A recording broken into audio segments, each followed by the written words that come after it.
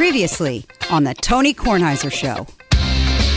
These tots are covered with melted cheeses, bacon, scallions, drizzled with sour cream on top, and served with Steve's very favorite dressing, our homemade ranch, by dipping. Steve got his wish, so he named it for him.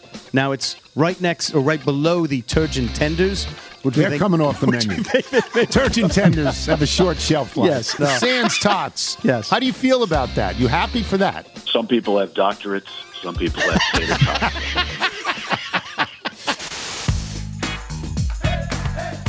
The Tony Kornheiser Show is on now.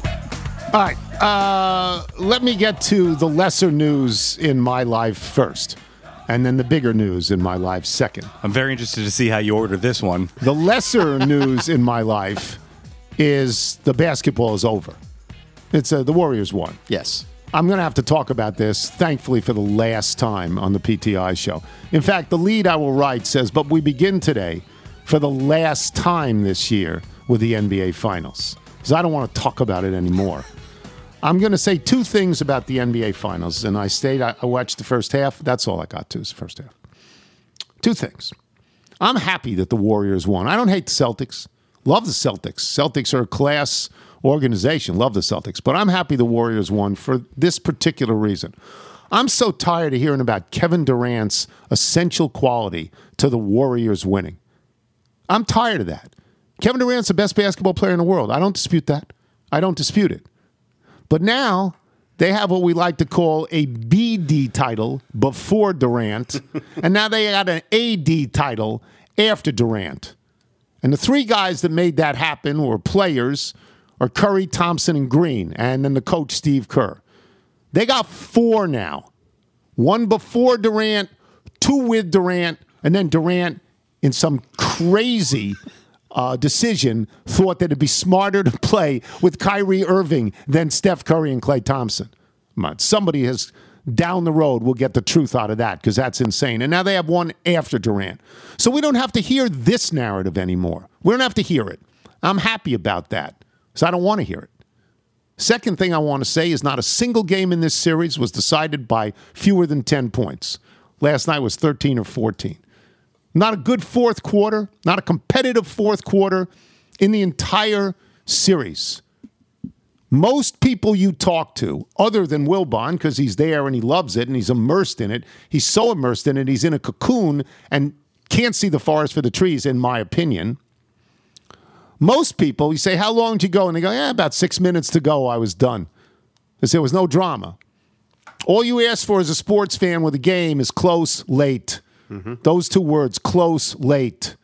Not a single game, close, late in the finals. I'm not saying they're not great players. I'm not saying the games weren't good to that point. But they were unsatisfying and they were not dramatic. And that's all I have to say. And we're not going to have a guest on that today. Wilbon eventually will talk about it and tell you how great it was. Oh, okay. We look at the world differently. The bigger news in my life, I'd like my son to talk about it. About the Phillies coming to town? No, that's big, though. That's big, though, because we could ask Steve Rose for some tickets. Yes, I don't want to get choked up for this, but Father's Day came early in my household. Yeah. After the show on Wednesday, Liz and I, we went over to Sibley Hospital, and that afternoon, just before 4 o'clock, really was hoping for a good round number like 4 o'clock. We welcomed Reed Rawlings Kornheiser to our family. So the birth is on 6/15. Now, I sort of like that in this regard, because you always think, well, what's going on at 6:15? Like 6:15, we'll meet for dinner or drinks or something like that. 6:15 has a good ring to it.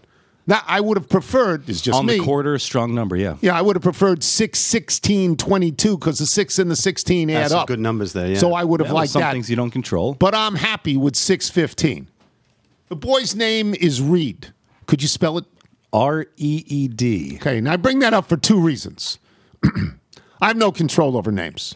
All right. Yeah, you certainly tried in the past. I didn't try this time. You asked me a couple of questions. I gave you a couple of answers. showed your influence. I gave you a couple of answers. There's a pretty well-known lawyer in town named Reed Weingarten.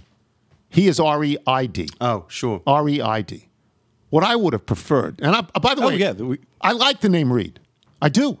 That's great. I didn't think, I saw it and I went, I like that one. I like Reed. I already have a nickname, the Thin Man, because he's thin as a reed. William Powell. Yeah, the Thin Man. You already make him sound like a villain. I got Bootsy the Hammer and the Thin Man. 36 years old. But hours. yeah, I'm 36. but Bootsy the Hammer and the Thin Man. but what I would have preferred it's a good book title. is READ, because that would have harkened back to my career. Hey, Reed Kornheiser. He's writing today. Hey, Reed Kornheiser. Now, nobody names their kid Reed READ. Nobody names him that. I understand that. But where'd you get Reed from? So this is So I sort of like it. This is a family name on Liz's side, and you try and balance these things out. So if you look, all three of our boys carry the Kornheiser family name, and we. Which name is that? The last name? The last name. Until they I'd change it. say it's the most important one for you. That's, yeah. So Grandpa Chan has a great uncle. This was Huntington Reed. I believe Huntington Reed, who was a big football player at Harvard. Yeah. So we're already All-American, right? Already thinking about admissions. Yeah. Though the kid won't play football. What do you? Well, the Hammer's going to play football or catch. I don't think football will be sort of still as available to them in the next 15 to 20 years, but that's just me. Oh. So yeah, we've you try and approach each child and the name process to try and find something that's unique to them and natural to them in that moment where we are as a family, because already we're trying to think what are the boys going to nickname this little guy? What are they going to call him? So we're already predicting the preschool crowd going, "Hi, Weed," as they try to. That'd be Bob Cousy would say they that. tried Hello, work Weed. through that R, that strong Got to know R. Bob Cousy to know Yeah, that. and then it's amazing. You go to the hospital, and I'm going by these rooms, and I go, I remember that's where Henry was born, and that's the hallway where I remember calling up you and calling up Mom, and the first thing you're saying is, you can't name Henry Phillip. That's your name. It's your name. And just waiting for the hammer to drop as you show the criticism here. So yeah, Reed and Rawlings are family names. So Rawlings is not a name that if you gave me 100 shots, is a baseball glove. Yeah. So I was going man- for Wilson A2000. But didn't you have a Rawlings glove? I had a Rawlings glove. I had a Rawlings, the Tony Gwynn model. Yeah. Oh, so to I'm hide. thinking this kid's Nice. got to be a Tough to baseball break player. in. Yeah, I think that's just make sure he does everything left-handed. So we've been, and this Rawlings. is what's so great about Is our that a family name? Yeah, Is that a first name or a last name? What's so great about our pediatrician is she is a Nats fan, and oftentimes we're able to sort of punt the appointment down the line as we lament over what's going on with the team. Like And- Corbin. Yeah, and so every Can't get time we're like, anybody out. we're really hoping that he's a lefty closer. She's like, okay, good. Did you not think of Wander possibly as a name? Still wandering, yeah. Yeah. Reed Dad doesn't Rawlings. like ER names. We learned that after Walker. Oh, But well, okay. But Yeah. I like. That's right. It's You not don't that even hide. No. ER names, British occupations in the 1600s. But that's me. It's not my child. Right. You named me after Mick Jagger. Yeah. Michael Phillip Jagger. Yeah. Well, I mean, he's a star. Rawlings, it's a last name to me, but I'm good with it because it's a baseball glove. Yeah. I'm good with it for that. Did you had to have thought of that it's a baseball glove? Yeah, and that's one reason why you might say it's less problematic for a middle name if you're worried about what are people going to call you. So Yeah. So I'll go back in my life with the name Reed.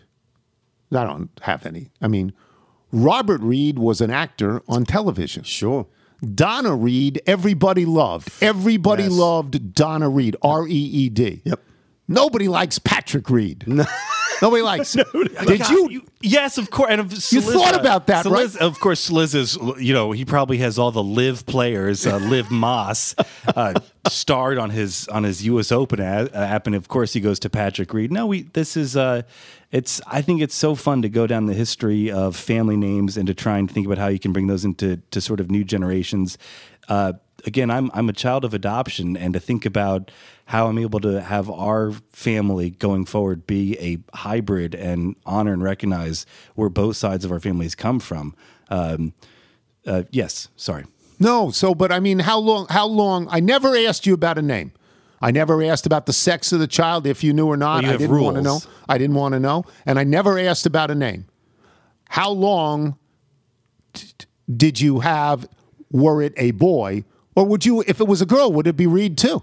Could be. If this is behind the curtain, if you're to go back to my little notebook where we keep all the scores from our experts picking football games, you will see roughly handwritten versions of dozens of names. So don't find that notebook. So we've had names that have been, we've been talking about for years because, again, this is point number 3 for us. Yeah. And every pregnancy presents its own problems, and I know there's a lot of our listeners who are sort of dealing with family planning or what that looks like for them. So you don't want to try and look too far forward. So we obviously shared names that we thought were nice, that we thought might sound great, and then going into the final stretch, you sort of try and rally around something that is really. That's really exciting. And we did not want to have the exact name picked out beforehand, so you pick maybe 1 or 2, and then you try and write them out by hand to see how they feel on paper, how they're gonna sound when the director of the school calls their name, or when they're signing up for an after school program. So we did not have that name. Detention finalized. again. Yeah, detention. Reed Kornheiser. Come to the principal's Kornheiser office. the third. Yeah. So we had 2 names that we felt very good about. The other name, don't ever have to share. Yeah. No, don't. But I will say, because everybody who knows me knows that I have been critical of names. I have been, and I have not. I have my own agenda for names. Everyone does, and that's perfectly fine. I saw Reed. I looked at it, and I said, you know what? I like that. Now, the first thing I thought of, honestly, was a reed in an instrument, because it was R-E-E-D, and I thought of Chuck Todd. I did. I thought Chuck Todd in the French horn. Yeah. And then I thought of the Thin Man, because everybody says thin as a reed. Yeah. Right? That's Yes. a very common thing. Yes. Then I thought of the Thin Man. Yeah. Did you see it? Yeah, I'm going to get to that later. Yeah. Yeah. It's a drawing. It's a very lovely drawing that we got. Cartoon drawing. Yeah. We're doing a show here. By the way, Willis Reed, another Reed. Willis Reed. Yeah. Everybody. I love the captain, number 19. I might call the kid the captain, but I was thinking of the Thin Man. But how about the captain? I kind of like the captain. How about the captain, number 19? Captain. Left side, number 19. Willis Reed. Maybe the captain. I like Bootsy, the hammer, and the captain. that. Now that's a TV show. Yeah. What do you think? I like that.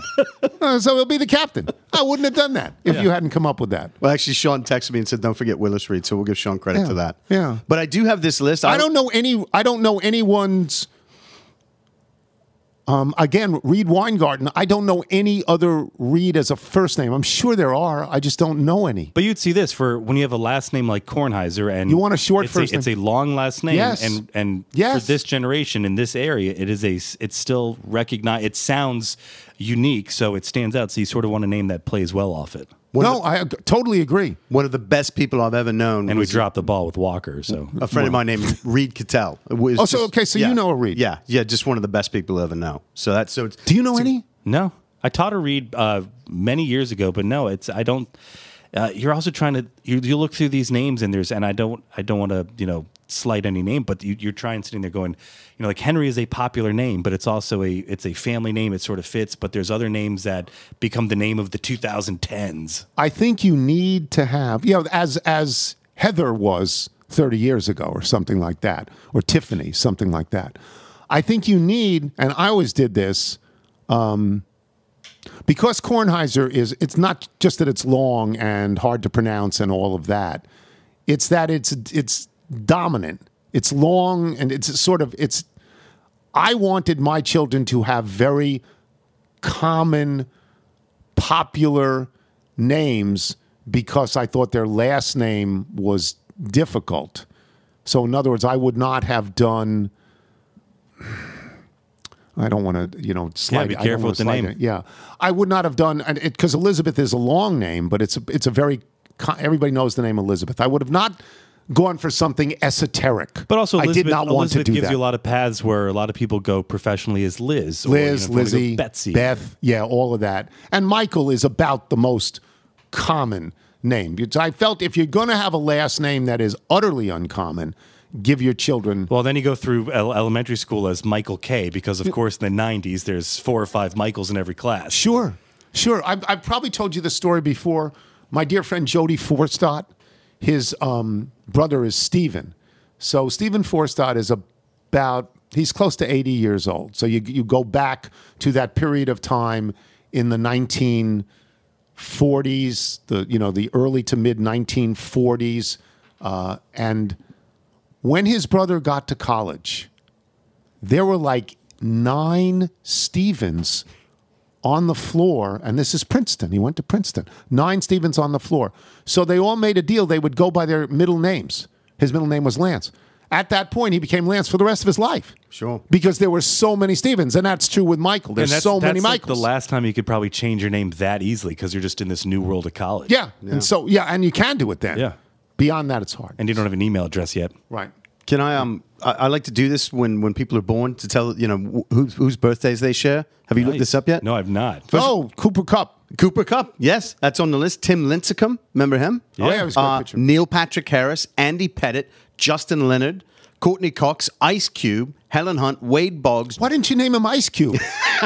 This is a strong list. It's very good. This is a very good day. Jim Belushi, the head of China, Xi Jinping, Dusty Baker shares a birthday with young Reed. Love high that. five. Mike Holmgren, Johnny Halliday, the famous French singer, rocker, French Beatle. Harry Nilsson, Billy Williams, Wilbon would love that. Yes. Waylon Jennings, Mario Cuomo, and this is the largely accepted date that Ben Franklin put that kite up in the sky in 1752 to conduct his. Now, you don't want to name your electricity. kid Kite Kornheiser. No, That's not going to work. But that's a good day. That's a lot of good It's a birthdays. strong day, strong so birthday. good for him. Again, if only 4 o'clock on the dot. I tried to get the nurses like, are we leaning 4 o'clock? And they're like, no, 3:59, 40 seconds.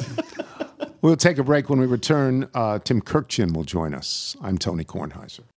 Check out our new NBA show, Beyond the Arc, part of the CBS Sports Podcast Network, where you can find me, John Gonzalez, NBA insider Bill Ryder, and Ashley Nicole Moss 5 days a week talking all things NBA. Whether you're looking for insightful discussions, upbeat commentary, breaking news, interviews, or coverage of all the biggest stories in the NBA, our new show is the place to be 5 days a week. Download and follow Beyond the Arc on Apple Podcasts, Spotify, and wherever you get your favorite podcasts. This is the Tony Kornheiser Show. Tony Kornheiser Show.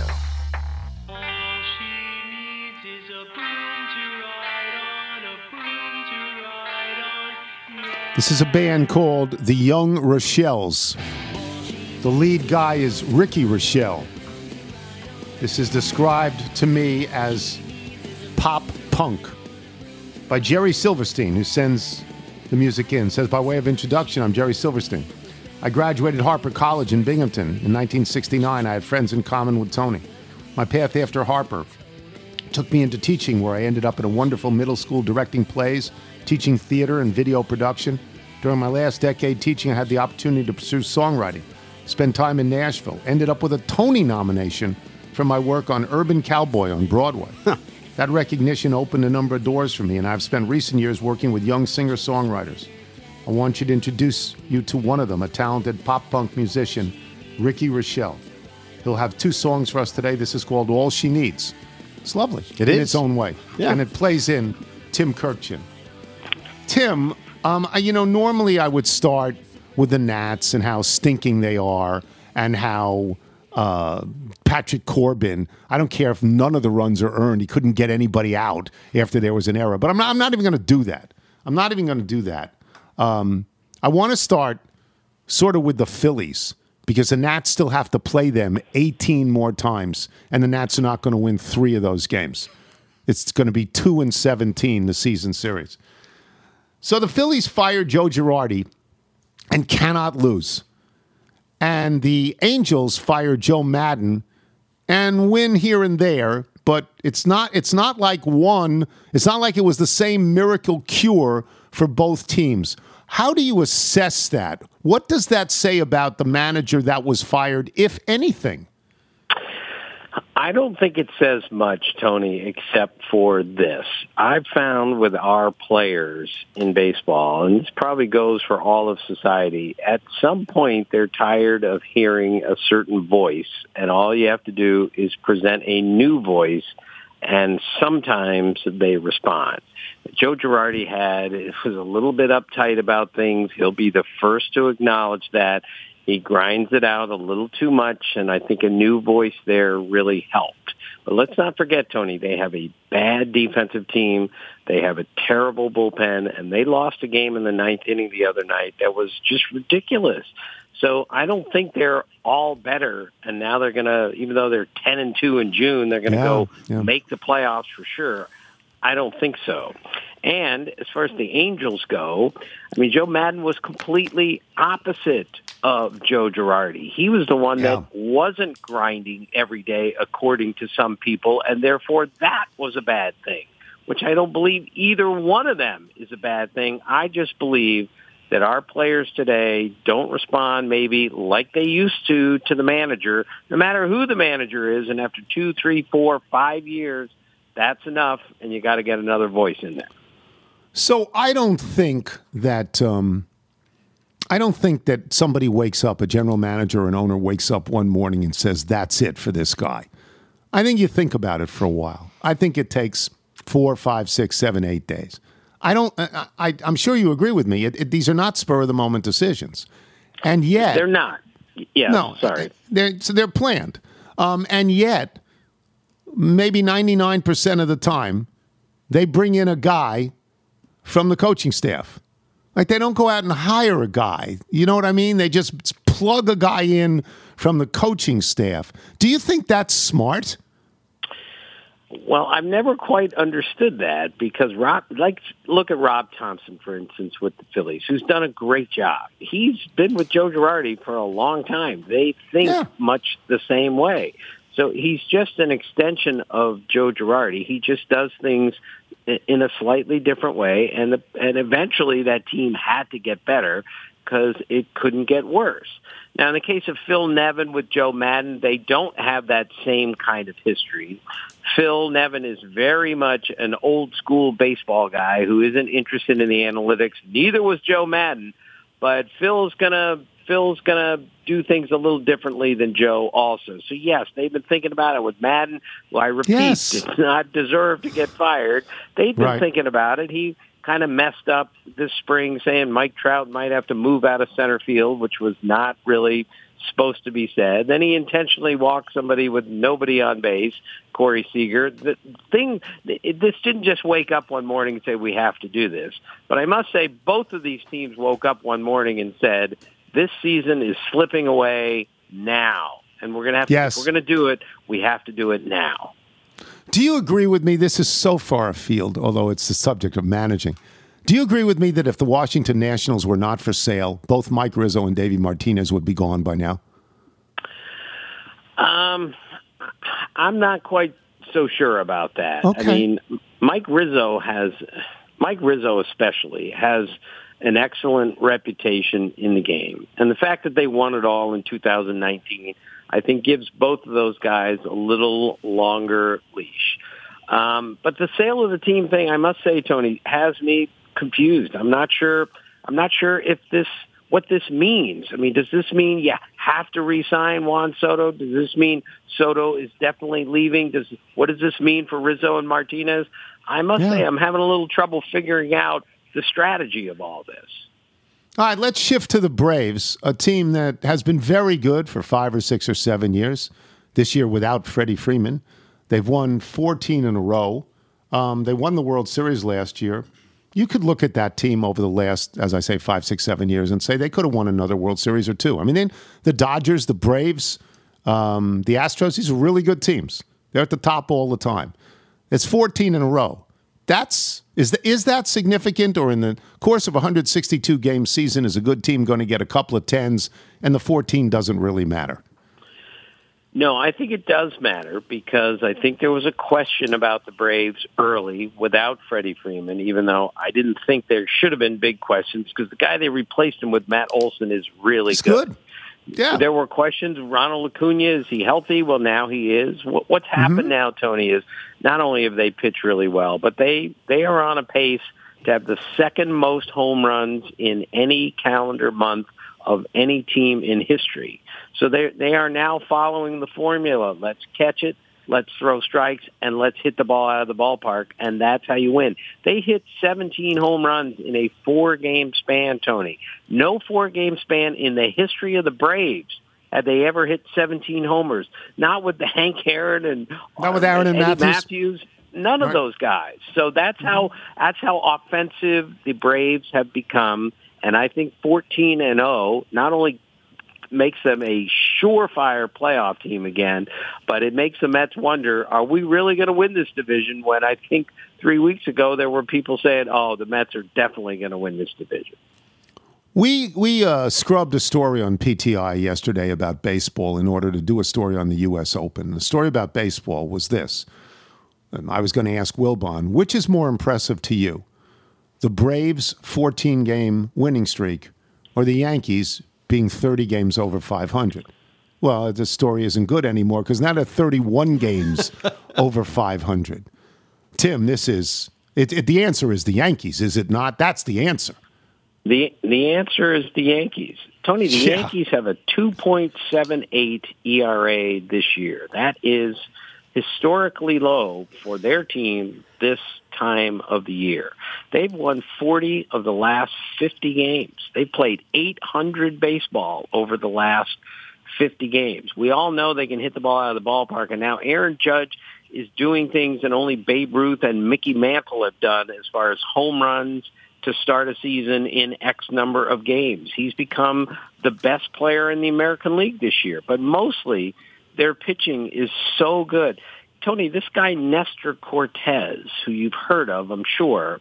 I was talking to Aaron Boone in spring training about him, and I went through their rotation in spring training. I got to fifth, and I say, and Nestor's your fifth starter, right? And he went, fifth? He goes, he's going to make the All-Star team. That was in spring training. Now he might even start the All-Star game.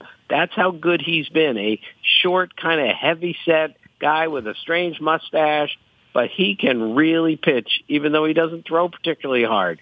You put all of this together, and the Yankees are clearly the best team in the American League, and they're the best team in baseball with the way they've played.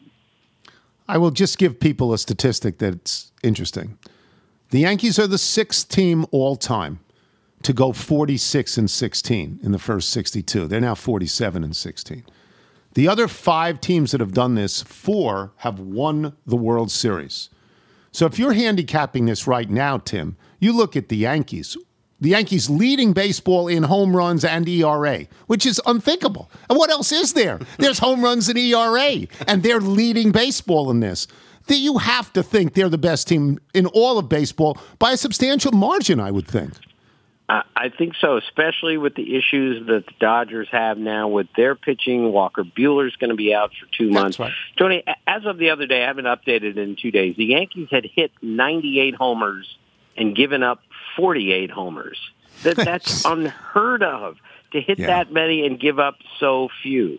And that's a big difference. The other difference is, Tony, their infield defense is not good now. It's great. Last year was terrible.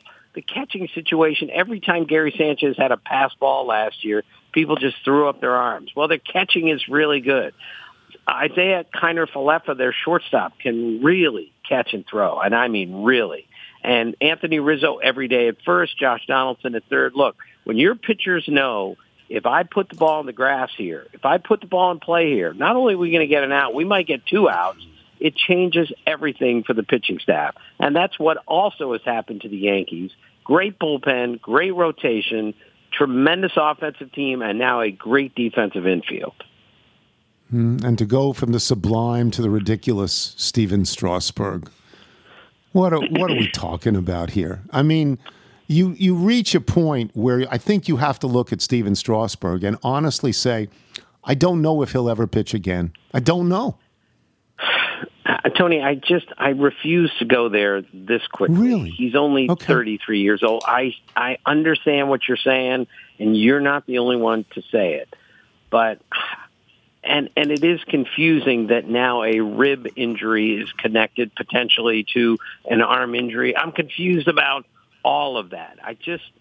Given how much money he's being paid, given that I know he cares and he wants to pitch, I just refuse to believe he'll never pitch again. But he's pitched once, Tony, in the last, year and 3 weeks. I mean, it's just ridiculous. And I feel so sorry for him and for the Nationals, but maybe maybe there's just another reminder this guy's had a history of injuries, and it's not going away. He's been on the DL or whatever they call it now 15 times, Tim, for a pitcher. Tony, I think Maddox and Glavine went on, as member of the Braves, went on the IL, DL one time in all their years through their time with the Cubs, with Maddox, and all the way through his Braves, one time. And I think the common denominator was those guys threw all the time. They threw in between starts. They never missed a bullpen session. And maybe it's also that they had a better delivery. Maybe they didn't have max effort on every pitch like Steven Strasburg. It still hurts my arm, to watch that guy throw because it's so violent. Maybe it is just caught up to him as opposed to the way that Maddox and Glavine, for instance, would throw a baseball. Not everybody's body is equipped to do what they want to do. It's just not. I watched him the other night. I was encouraged because he had 5 strikeouts and because I didn't think he was hurt, because we know what it looks like when he's hurt. He looks at his arm. He looks at the dugout. The trainer comes out. That's it. And that did not happen. But and I'll ask you this because you will know. He was topping out at 90. I'm just assuming he did not throw as hard as he could because I don't think you can be a major league starter, top of the rotation at 90. Tony, he's the first guy that I remember, and I'm sure I missed somebody, who threw his changeup at 90. That's how good he was in his prime. He's throwing 98 with a changeup at 90. Now he threw his fastball at 90. And the really sad part, Tony, about all this is when he does pitch and he's not hurt, he's still really good. I mean, he's the MVP of the World Series. He led the league in innings pitched in 2019. His career numbers, 3.24 ERA. He's averaged 10.5 strikeouts per 9 innings. He's won almost 65% of his games. And it hurts so much for him and the team that somebody who's that good just can't go out there. You see it in sports. I mean, there are injury-prone people. You see it. The kid on the Carolina Panthers gets hurt all the time. The time. He led the league in total yards from scrimmage one year. He can't get on the field. Christian McCaffrey can't get on the field. Right. And, Tony, look, we get killed all the time as writers, including you, for saying, oh, he's a compiler. He just because he showed up every day and played. Well, I'm giving guys extra credit points for being good enough to play every day and play every day for 20 years. Don Sutton, everyone said he's not a Hall of Famer. Well, he made 25 starts or more for 20 seasons. That's hard to do. That you deserve some credit for doing that. And I'm always amazed that we just say, well, it's okay, he got hurt. Well, that's part of the business is trying to stay healthy. Some guys can and some guys can't. That's right. Thank you, Tim. Thank you. Talk soon, Okay, Tony. Talk to you soon. Tim Kirkjian, boys and girls. We'll take a break. We will come back. Barry Svrluga will join us from Brookline, Massachusetts. Unless he just left. Unless he just said, I'm done with this. I'm Tony Kornheiser. You're listening to The Tony Kornheiser Show. The Tony Kornheiser Show. Once again, this is Ricky Rochelle. He fronts a band called the Young Rochelles, but he's got a solo album out, which is called So Far, So Good. This is not the kind of music I like, but if you give it to me for 20 seconds, I begin to think it's really good. Yeah. Punk rock. Punk really, pop. Punk. It's really sort of good. It's because it's so catchy. It's movie ready. Yeah, it's 100% soundtrack. Yeah. Yes. Oh, yeah. This is called Exceptionally Loved. This plays in Barry Svrluga, who was in Brookline, Massachusetts, near his boyhood home, covering the U.S. Open. The easy question is, what's it like up there? But I took some notes this morning. And we're all part of this drama. I know Michael doesn't want to be part of this drama, and because it's really one-sided. If you watch television coverage of golf, you get tremendous anti-Saudi tour stuff. I mean, it's really tremendous. And you have to step back for a second and ask the television networks to say the following sentence. We are full partners with the PGA Tour. That's what we are.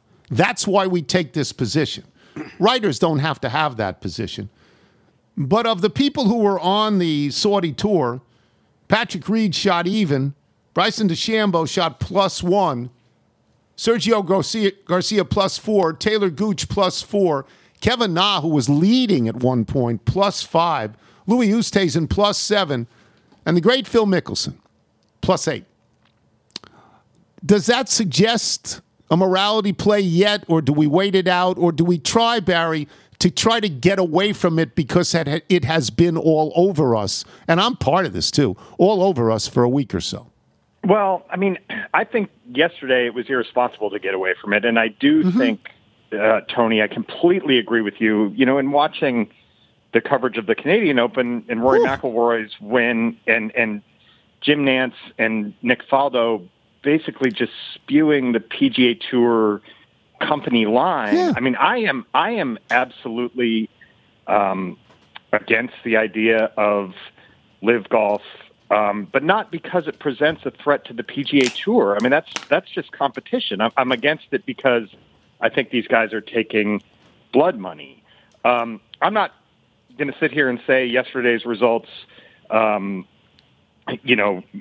some sort of karmic play in all of this. But I would say this, that right now, other than Reed, other than DeChambeau, other than maybe Dustin Johnson, who shot 68 yesterday.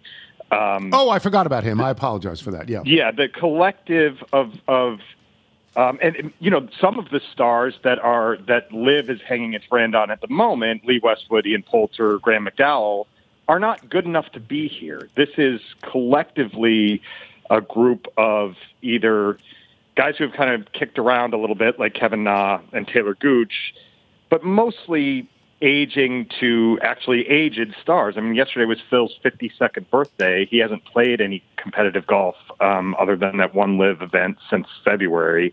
He couldn't possibly have any form. It didn't look yesterday like he had much interest either. So I think I know everybody kind of wants the story to go away. The problem is that over the course of the summer, it's going to grow because they're not going to get fewer players, and they're going to get some players who make you say, oh, goodness, the balance is tipping. I'm not saying it's tipping to live, but it's every person that goes makes that side of the scale a little bit heavier. And if they start to get some young guys in their prime, more guys in their prime, they're not going to get Justin Thomas. They're not going to get Jordan Spieth. They're not going to get Jon Rahm. They're not going to get those kind of anchors of the PGA Tour. Rory is not going there, and he's speaking very eloquently about why he's not. But they're going to get some people, and that means there's going to have to be some sort of come-to-Jesus meeting with all the powers that be to sort this out, because nobody wants a product that is not thinned out on a week-to-week level, but thinned out through the sport. You don't want the majors thinned out. You don't want the Ryder Cup thinned out. You want people tune in, whoever sponsors it, people are going to tune in for the biggest stars, the best fields, the best courses, the best competition. And anything that threatens all of that is a story. And I'm sorry that kind of overtakes the U.S. Open at the first round, but that overtakes the U.S. Open in the first round. It does, certainly does. It's why I emailed you or texted you about Koepka. I mean, shut up, Koepka. I mean, honest to God. I mean, really. Brutal. Of course, that's the story right now. I don't suspect that Phil would get heckled, though he was certainly castigated in the Boston Herald the other day. But I don't suspect he'll get heckled because people like Phil. Were any of the Saudi guys heckled on any level? So, it's hard to say because you can't be an 18 holes with, all these guys. I did go to the first tee for DJ and Phil. They were in the afternoon. And you know how this works, Tony. It's like you're looking at, it's 2:00 when they tee off, or close to 2, and you got it right. So I was there for the first tee, and the best thing anybody said, I mean, Phil was warmly received. I was there when he was on 18 finishing up as well. And I mean, one woman in particular, we love you, Phil. The PGA Tour can't tell you what to do, et cetera, et cetera, et cetera. But, it's his birthday. Yeah. Happy birthday, Lefty, on the first tee. And one guy says, hey, Phil Celtics are giving 3.5 this afternoon. Tonight. Who you got? Zarba's the lead official. So that was kind of the best zinger, but it didn't have anything to do with the Saudi money, right? Like that's Right. like Phil's kind of come clean about his gambling. It got out of control. He came cleaner than I thought he was going to come about it, and so that was he took it in stride. He shot 78. I saw him, sporadically throughout the day, and he was just, he 4-putted the 6th green. He was not good. He will not be here for the weekend, but he was thumbs up and smiling for the crowd. And the thing that people have said for so many years about that is, is that disingenuous? Is that real? Is it any kind of a fraud, a phony, blah, blah, blah, blah, blah. Tell the kid that he gives a ball to, as he walks off the 8th green to the 9th tee, that's fraudulent. Tell the kid that he signs an autograph for it, and he signed more autographs than anybody out here ever. Tell the kid who receives that's fake. At some level, it doesn't really matter.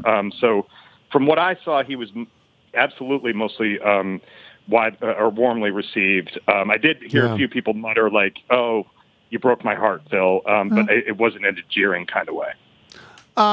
He's been killed on television, on the Golf Channel, on CBS, on NBC. He's been killed. People ought to remember that over the last 25 years, he's second to Tiger Woods in popularity. Second. He's the most important golfer, second to Tiger Woods in the last 25 years.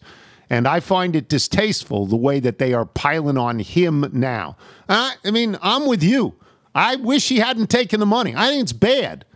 But to react to him that way, because you have this opportunity, and you're a full partner with the PGA Tour, at least, disclose this at some point, right, Barry? Disclose it. Absolutely. And also, distinguish why you're railing against him. Is it because it seems to me that the PGA Tour is certainly trying to set this up as, we're righteous and he's the renegade, right? Yes. But what's righteous about the PGA Tour, and what is it? There's a dynamic here, Tony, where the people in golf kind of want to say, "Oh, we want to grow the game and we want to make sure it has immense popularity and it's a global sport." Where, meanwhile, all the entities are infighting against each other. The PGA Tour wants to be more prominent than the R&A, which runs the Open Championship, right? So they don't want to necessarily promote the British Open if it's at the expense of the events that it stages. And that's what's got to get cleared up here. Greg Norman saw an opening and was provided an endless pit of money by and when I say endless pit of money, it's because it is an endless pit of money. Yes. One reason why this is a threat, a real threat to the golf establishment, is it does not matter whether Live Golf is a viable financial entity. They will just stick another drill in the desert and spout more oil and provide more money. So that's a problem. I think when people get sanctimonious about, these guys went and grabbed the cash, it shouldn't be because that's an affront or a threat to the PGA Tour. I mean, who cares? Like that, they're at some level, like survival of the fittest should prevail here. Again, I'll just go back to, I have trouble with the source of the money, the direct source of the money, and the fact that regime that is directly providing the funds has just a horrific record on human rights and is waging a war in Yemen and all the stuff that we probably don't want to talk about here. But it has to come back to that, because that has to be the problem. And you're right, Tony. Anybody who is commentating on this on TV, please, viewer, look at that person and consider where their checks are coming from and what their relationship is with the PGA Tour. Yeah, absolutely. Full partner. A PGA rooting hard for Rory. I like Rory. I've always liked Rory. I loved Rory's temper yesterday. He got in the sand. He 2 shots in the sand with a club, just breaking up the sand. He threw his club on his last hole. He hit one on the right into the spinach, and he threw his club, which made me so happy because I've not seen that from Rory. Did you by any chance see Rory out there do those things? Yeah, so that's who. I mean, he's the easy follow in the morning, right? So, and he's coming off a win, and he's been so vocal, and he's playing so well. So yeah, that's absolutely where I was. And so on the drivable par 4 fifth, he hits it in a bunker with 3-wood on the right, and he's got that awkward stance. And you're Terrible right, Tony. stance. He said afterward, the reason he was frustrated is that the longest grass on this course is the grass around the bunkers. And so instead of the ball rolling down into the bunker where it would settle at the bottom, and these bunkers are deep and tough, but these guys are the best in the world. If they've got a clean lie in a bunker, they got a good chance of advancing it. He just had it was kind of this is going to happen in the U.S. Open. I need to take my medicine. It doesn't mean I can't be really ticked off about taking my medicine, so I'm going to whack at the sand here, because he said, I was already standing and messed it up. I couldn't mess it up anymore for my caddy, so I took out my frustrations. But his ninth hole, the ninth hole, which was his 18th, yes, where he threw his club. Yeah. Once he made the turn in 2 under, his mindset was, okay, let's get through this day without a bogey, because if I get through this day without a bogey, it's impossible for it to be bad. And that led to his only bogey of the day, that one shot from the fairway on 9. So that's right. I like the emotion. I like the form. He putted great yesterday, made on that 5th hole, he made just a clutch 15-footer for par. That's the kind of stuff that sometimes gets away from him, that if he does this week in a leaderboard that right now is a bunch of nobodies in him, he's got a very good chance to be there in the afternoon on Sunday. But I will say this to you. If that was Sergio Garcia or Patrick Reed doing that in the bunker or throwing a club on his last hole, that'd be a headline. People would say, what the hell is this? Look at this guy. If it was John Rahm 3 years ago, you go, whoa, he can't control his temper. I'm just saying that, and I love Rory, and that's also true. And I would think that I'm not saying this for the Saudi Tour or the PGA Tour. I'm saying this for golf fans. If the final twosome is Dustin Johnson and Rory McIlroy, you got yourself a morality play, don't you think? Oh, for sure. I mean, and yeah, DJ, with the 68 yesterday, he hasn't played a ton of golf. You wonder about and he hasn't actually, frankly, been good for about, 12 months or so. That's right.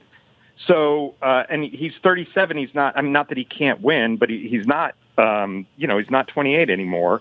So yes, that's absolutely right. And I do think this thing sets up as a potential us versus them or them versus us kind of scenario when any one of those, if people were intrigued, how are they going to do the pairings? Are they going to pair 3 live guys together so they all get along? Or are they going to mix and match? Are they really going to do the, kind of Batman versus the Joker kind of situation?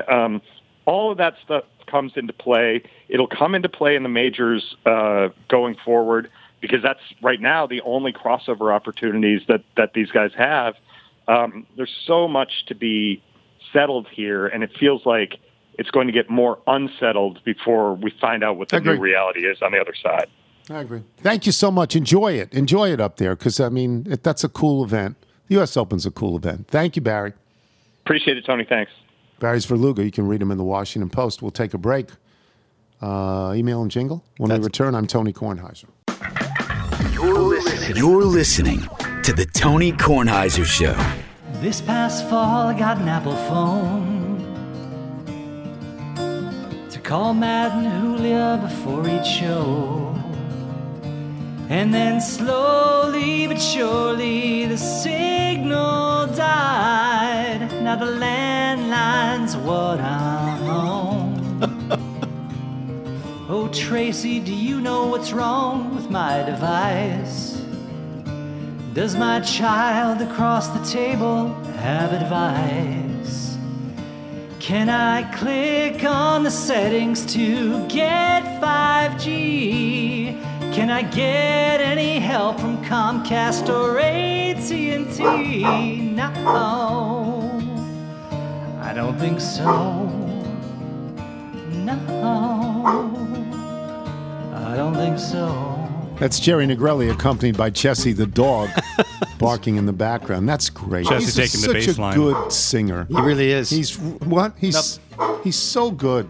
That's Landslide, by the way, by Fleetwood. That's lovely. Yeah, It's Stevie just Nicks, lovely. so good. Just lovely. When is that? Is the Jingles this week? The Jingle Fest? 25th, We announced it. next Saturday. Yeah, 25th. That's right. Okay, next Saturday. Yes. Okay. You want to do the Bethesda Bagel? Ed? Yes, Bethesda Bagels. We love them. You will as well. Chelsea's very excited about the bagels. All you need to do is go to BethesdaBagels.com for the location in the DC area nearest you. Then pop on in, and you'll be thrilled. In dog speak, that means I would like a bagel sandwich. In dog speak, that means turn the dial.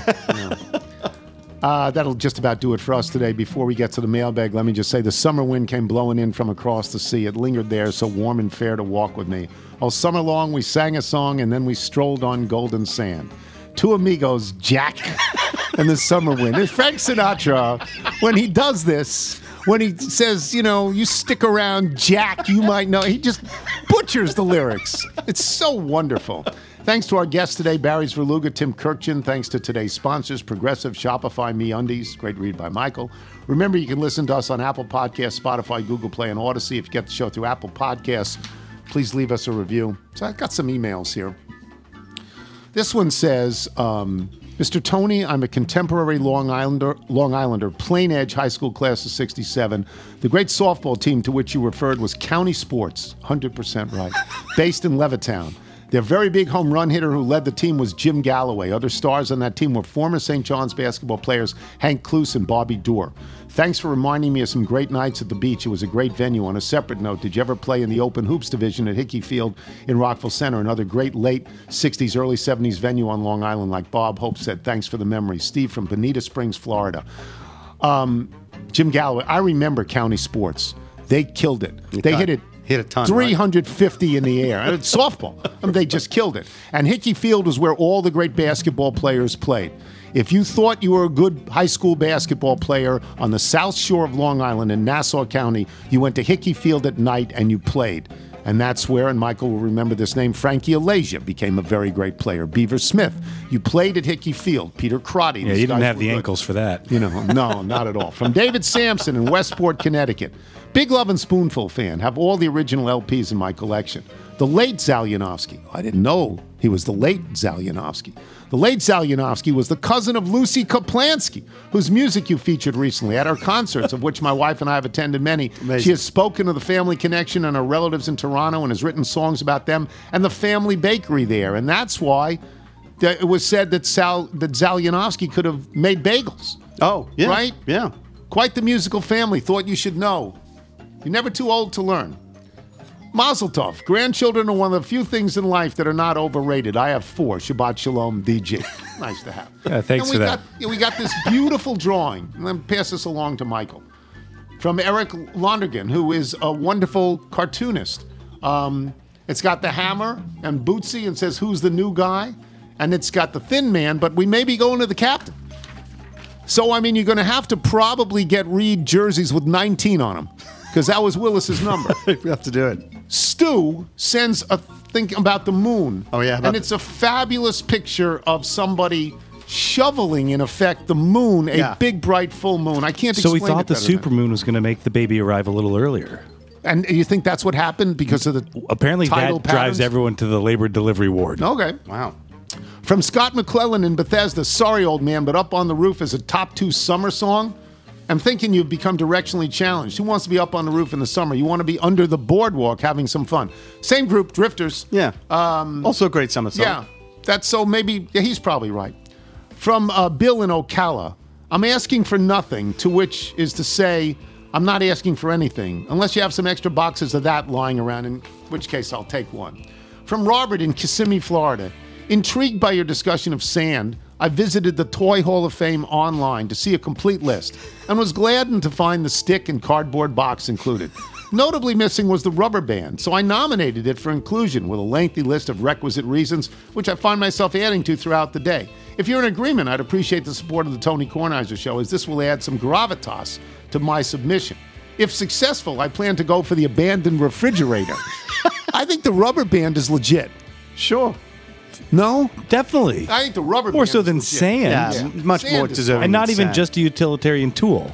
This is another DG. This is Drew Gardner in Iowa City. Slingshot. Sans tots sound to me like to be a first tee division that specializes in teaching 3 to 6-year-olds how to get out of bunkers. Please make this happen. From Mo C in Las Vegas. Life This lessons past at the Sunday, Starboard. 12th of June, I was on a Dallas to Vegas flight. After listening to your Friday podcast, I decided to see if any littles were on the flight. I asked the head flight attendant when we land, and you give the welcome to Las Vegas announcement, can you please add a cheeserie at the end to see if any littles are on the flight with me? Sadly, no shout-outs, but I'm hopeful this will lead to a new game with the littles. Maybe they will have better luck than me. This needs to happen. From Yes. Tim Ziegler in Martinsburg, West Virginia, home of great outlets. As a 32-year-old little, I'm not sure if I meet the demographic age bracket. I want to thank this high-quality program for all the years of content. I started out watching PTI in high school, and as I've researched, I found the radio show to listen to through college, and I've been little ever since. Along with sports, occasional politics, and weather reports, the best part of the show is how it brings people together. My excitement and joy went through the roof when I heard the email of Alex Tano. I hope I'm spelling that correctly. It's Tineo, I think. Or Teneo, something like that. Teneo, right. Yeah. Of Martinsburg, West Virginia Red. I don't know Alex, but knowing there's a little in my same town is spectacular. Isn't that great? And one more from Adam Leahy in Brownsburg, Indiana. Since you're using the start of the show to pass along a few personal messages to people in your life, like you did on Wednesday's show, I was curious if you could help me out. My brother and I, a fellow little, share wedding anniversaries this weekend. Could you let him know our dinner reservations are at 7:45 tonight at Convivio in Zionsville? We'll meet them there after they drop off their boys at Grandma and Grandpa's. Thanks for the help. If you're out on your bike tonight, as always, everyone, do wear white. Hola, nosotros somos Pineapple Landscaping y escuchamos el show de Tony Kornheiser, pero este show apesta.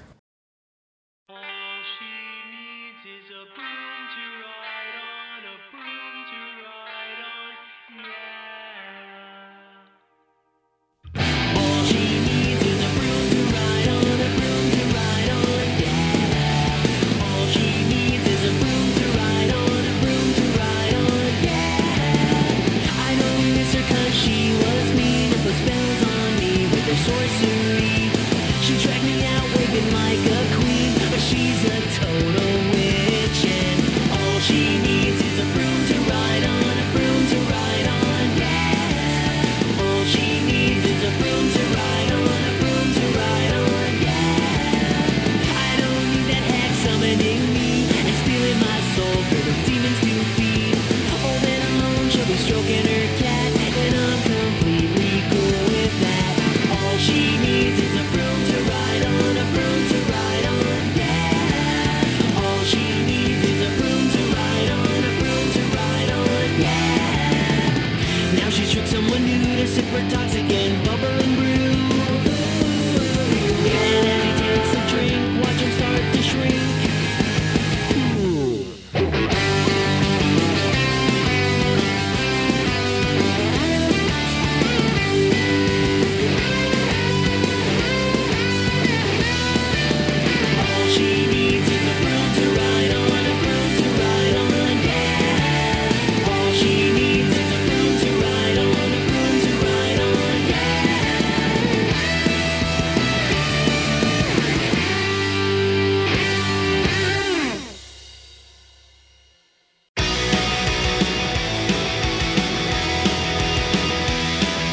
You smile each time you say my name to your friends on the phone. You say that I'm your favorite guy that you've ever known. I wonder how I ever made you feel the way you do. But 1,000 kisses prove there'll still be more from you. I've never felt like this before. The way you show it makes me sure I'll always be exceptionally loved. And now I know that it's all true. I'm happiest when I'm with you. I'll always be exceptionally loved.